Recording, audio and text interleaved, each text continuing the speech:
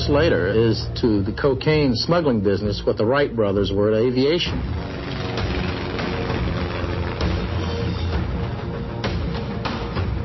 When I first met Carlos, it was simply to purchase some airplanes for him. I never used my real name. I went by an alias. He got a hold of me and said, hey, I got this place in the Bahamas. That's where we're going to operate out of, and I need some airplanes. So I picked up a couple airplanes for him and flew up to the Bahamas. And Carlos said, hey, you want to fly down to Colombia, fill them up, and bring them back to the islands and make a little extra money? And so I said, yeah, okay. Carlos was very convincing. You know, the smile on his face and how great it is. So consequently, you'd kind of insidiously get involved in this. I mean, I had no desire to be a criminal. I had no desire to go to jail. One of the most favored routes from Colombia to Miami is via the Bahamas, famous for its beaches, casinos, and hundreds of thinly inhabited keys or islands that have been used for smuggling for centuries. Meeting the Colombian for the first time would immediately change the course of Jack Reed's life.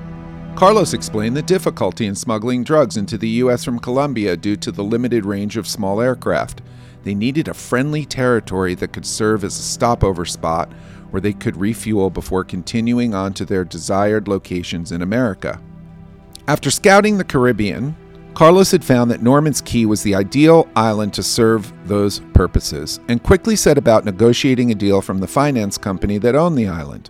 Meanwhile, the two men quickly developed a bond that led Carlos to ask Jack to stay on as his personal pilot.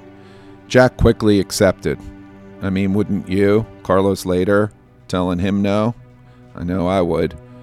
Anyway, he and Sheldon would soon move to the island permanently after Carlos loaned them the money to purchase a beach cottage on Norman's Cay.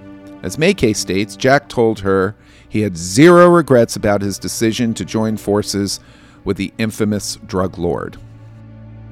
He says, my adventure with Carlos Lehder was a great learning experience. I wouldn't change 1 second of it. So, yeah, he ended up in the longest-running drug trial in U.S. history as a co-defendant of Carlos Lehder. They were very dear friends. He ended up being one of Carlos's first pilots. Carlos had many pilots that smuggled drugs.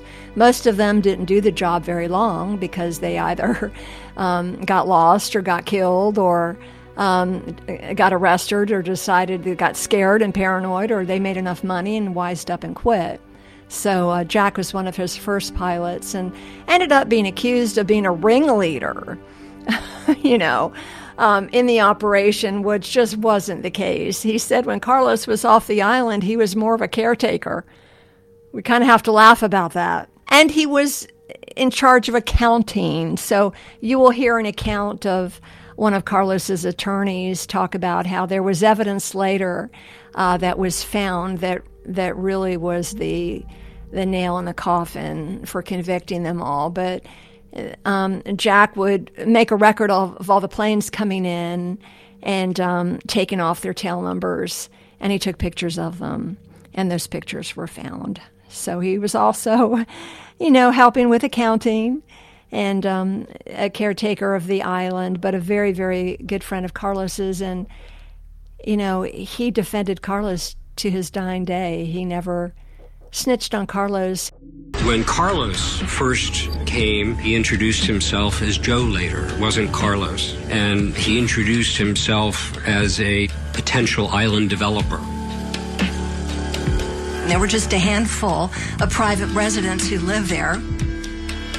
He joined them, buying a beachfront estate he called Volcano. Then he began setting his plan in motion. So first thing, you bribe the government, and then the Bahamas had a reputation of being totally corrupt. High-ranking members of government are allegedly on the tape, including allegations that some well-wired politicians look the other way where drug smugglers are concerned. There's no question that they were in on it. Prime Minister Pindling was known to have been on the island several times while Carlos Lehder was on the island. 2 cabinet members were fired and 3 more resigned Monday in light of widespread drug-related corruption allegations. Get it away from me! Carlos bought off government officials. He intimidated everybody else into silence. With the government in his back pocket, Joe Lehder began making deals with his neighbors. There were quite a few people that were okay with selling their homes. In fact, most did.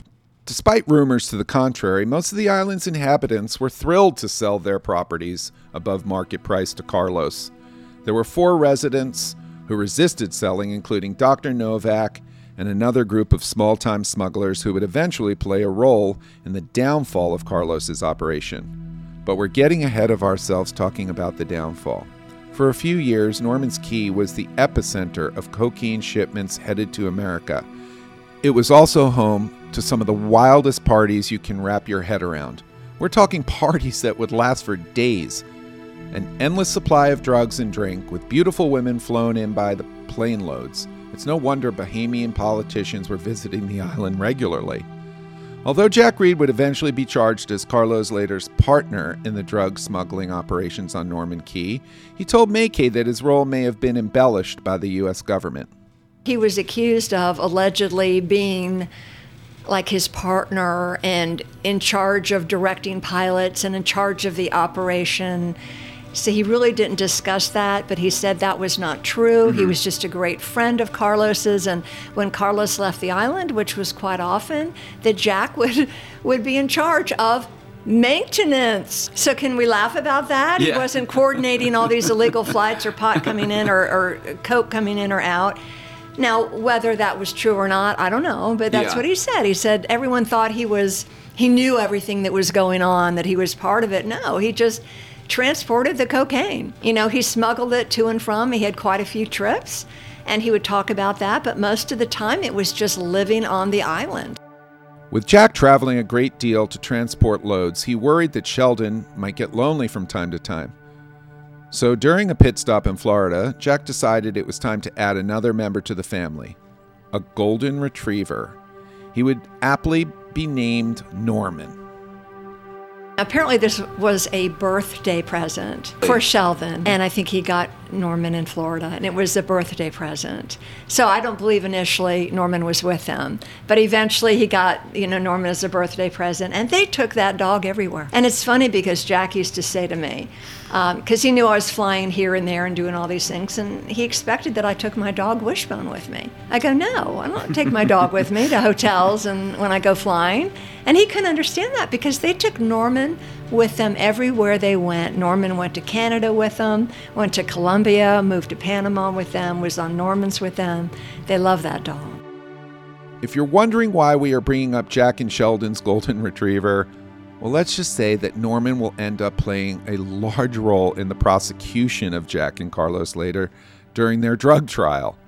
Meanwhile, as MayCay continued interviewing Jack for the book, she would start to reach out to others in order to fact-check his story, as any good journalist would do. This would lead her to build relationships with some of the more infamous names in drug smuggling history. While Carlos Lehder was still being hidden away in the Bureau of Prisons WITSEC program, she contacted his former partner, George Jung. Remember? Johnny Depp Blow. It's pretty crazy when you think about it, that an old outlaw writing his story in a prison cell would come to all this. My name is George Jung, former inmate, federal prison number 19225-004. Being famous isn't something I sought out. I wanted to be rich. George turned into a household name after Johnny Depp portrayed him in Blow. He took an immediate liking to MayCay, as she explains. We all know Johnny Depp portrayed him in the movie Blow, which was a story about George's life. George was quite a character, and I went to visit him at Fort Dix when he was imprisoned in New Jersey to get information about Norman's Cay. And he did agree to meet with me. It was a wonderful interview. We spent a long time together, and then that was the beginning of a relationship that would last at least 10 years. And it was a professional relationship. It wasn't anything romantic or inappropriate or anything like that. But getting to know George was interesting.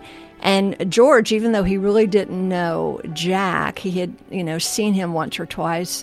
He really didn't know him, but he was jealous of Jack, because he eventually would read the book and bless the book, but he was jealous that I cared for Jack. I mean, he is a very interesting creature. But I do remember, asking him about Carlos, and he told me, he's got that heavy Boston accent. He said, "Oh, I loved Carlos, and he really wanted to make up with Carlos. Was very, very concerned about that. We became friends, I believe, me as a journalist. Many times he told me how badly he felt that Carlos was incarcerated and would likely never see the light of day, but that George would be released. George eventually was released, and Carlos was still incarcerated. And he would tell me many times that he loved Carlos, and that it just killed him that he was still incarcerated. Many times he told me this, so I know he meant it. And George really wanted to help Carlos get out too, and George knew some people in high places, like Johnny Depp and other celebrities, but I don't know why Johnny Depp couldn't help. I never spoke with Johnny Depp. I don't know if Johnny Depp could have done anything. I know at one point, George would call me and he'd almost be crying, and he'd say, "I don't know what is going on, but no one's going to help him." And we thought that he would never be let out. And lo and behold, when he was let out, I know that George was relieved. And before we knew when he was going to find his freedom, George would say to me, and George liked his liquor, so he would call me when he was a little juiced up, okay? And he would just say, "I can't be happy in my life. I can't be happy because Carlos is in jail. How can I be happy knowing he really loved Carlos, And so he said, "Please let him know and let his family know how I feel."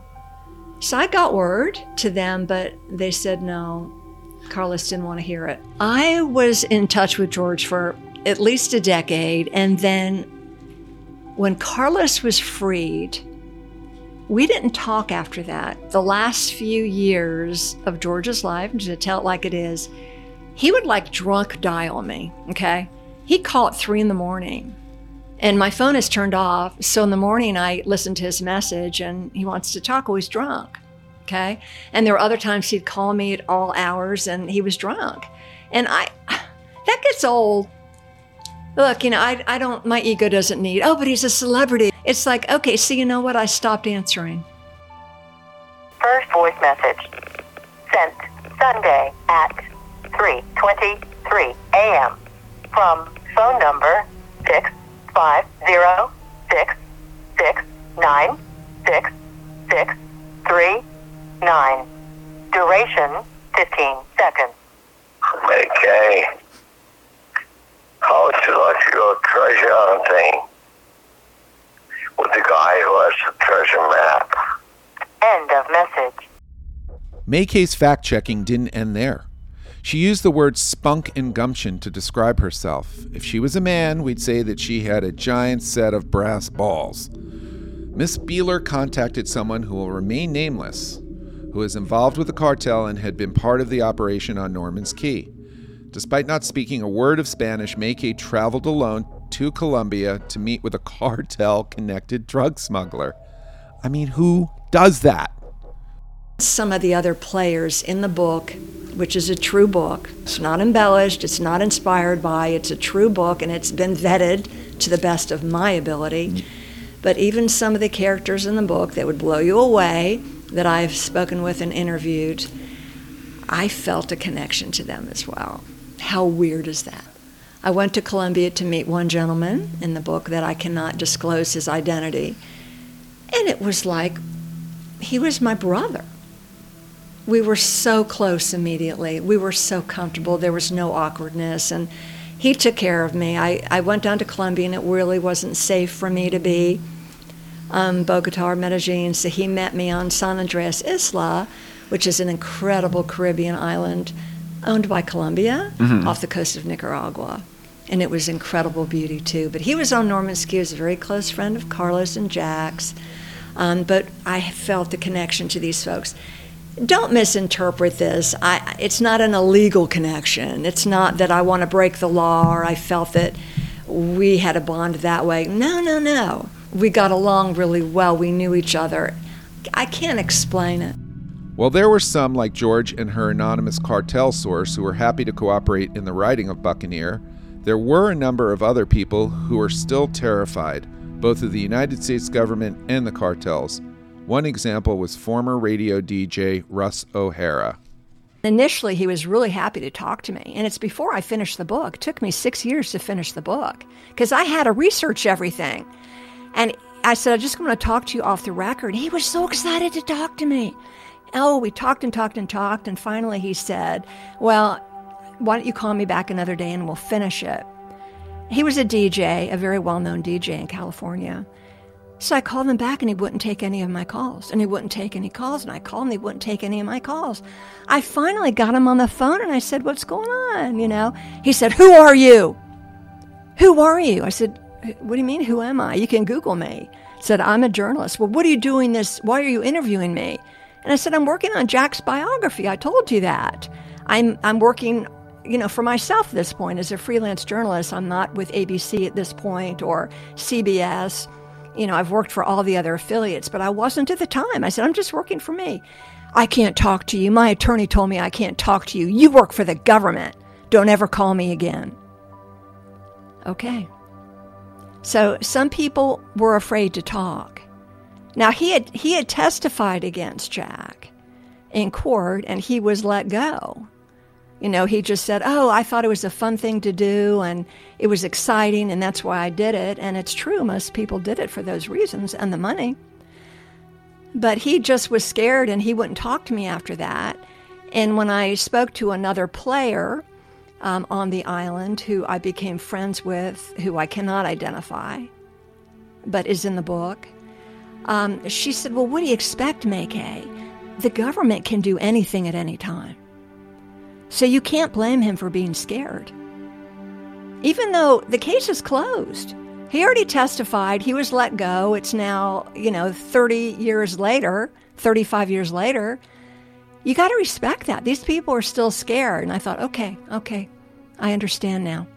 As MayCay continued her investigation into Jack and Norman's Key, she would also come to learn that the reputation of Carlos Lehder, also known as Crazy Charlie, or the Colombian Rambo, was a myth, most likely dreamed up by the United States government. Who was the real Carlos Lehder? And what was behind the downfall of his tropical paradise, Norman's Key? Next time on Glamour Profession.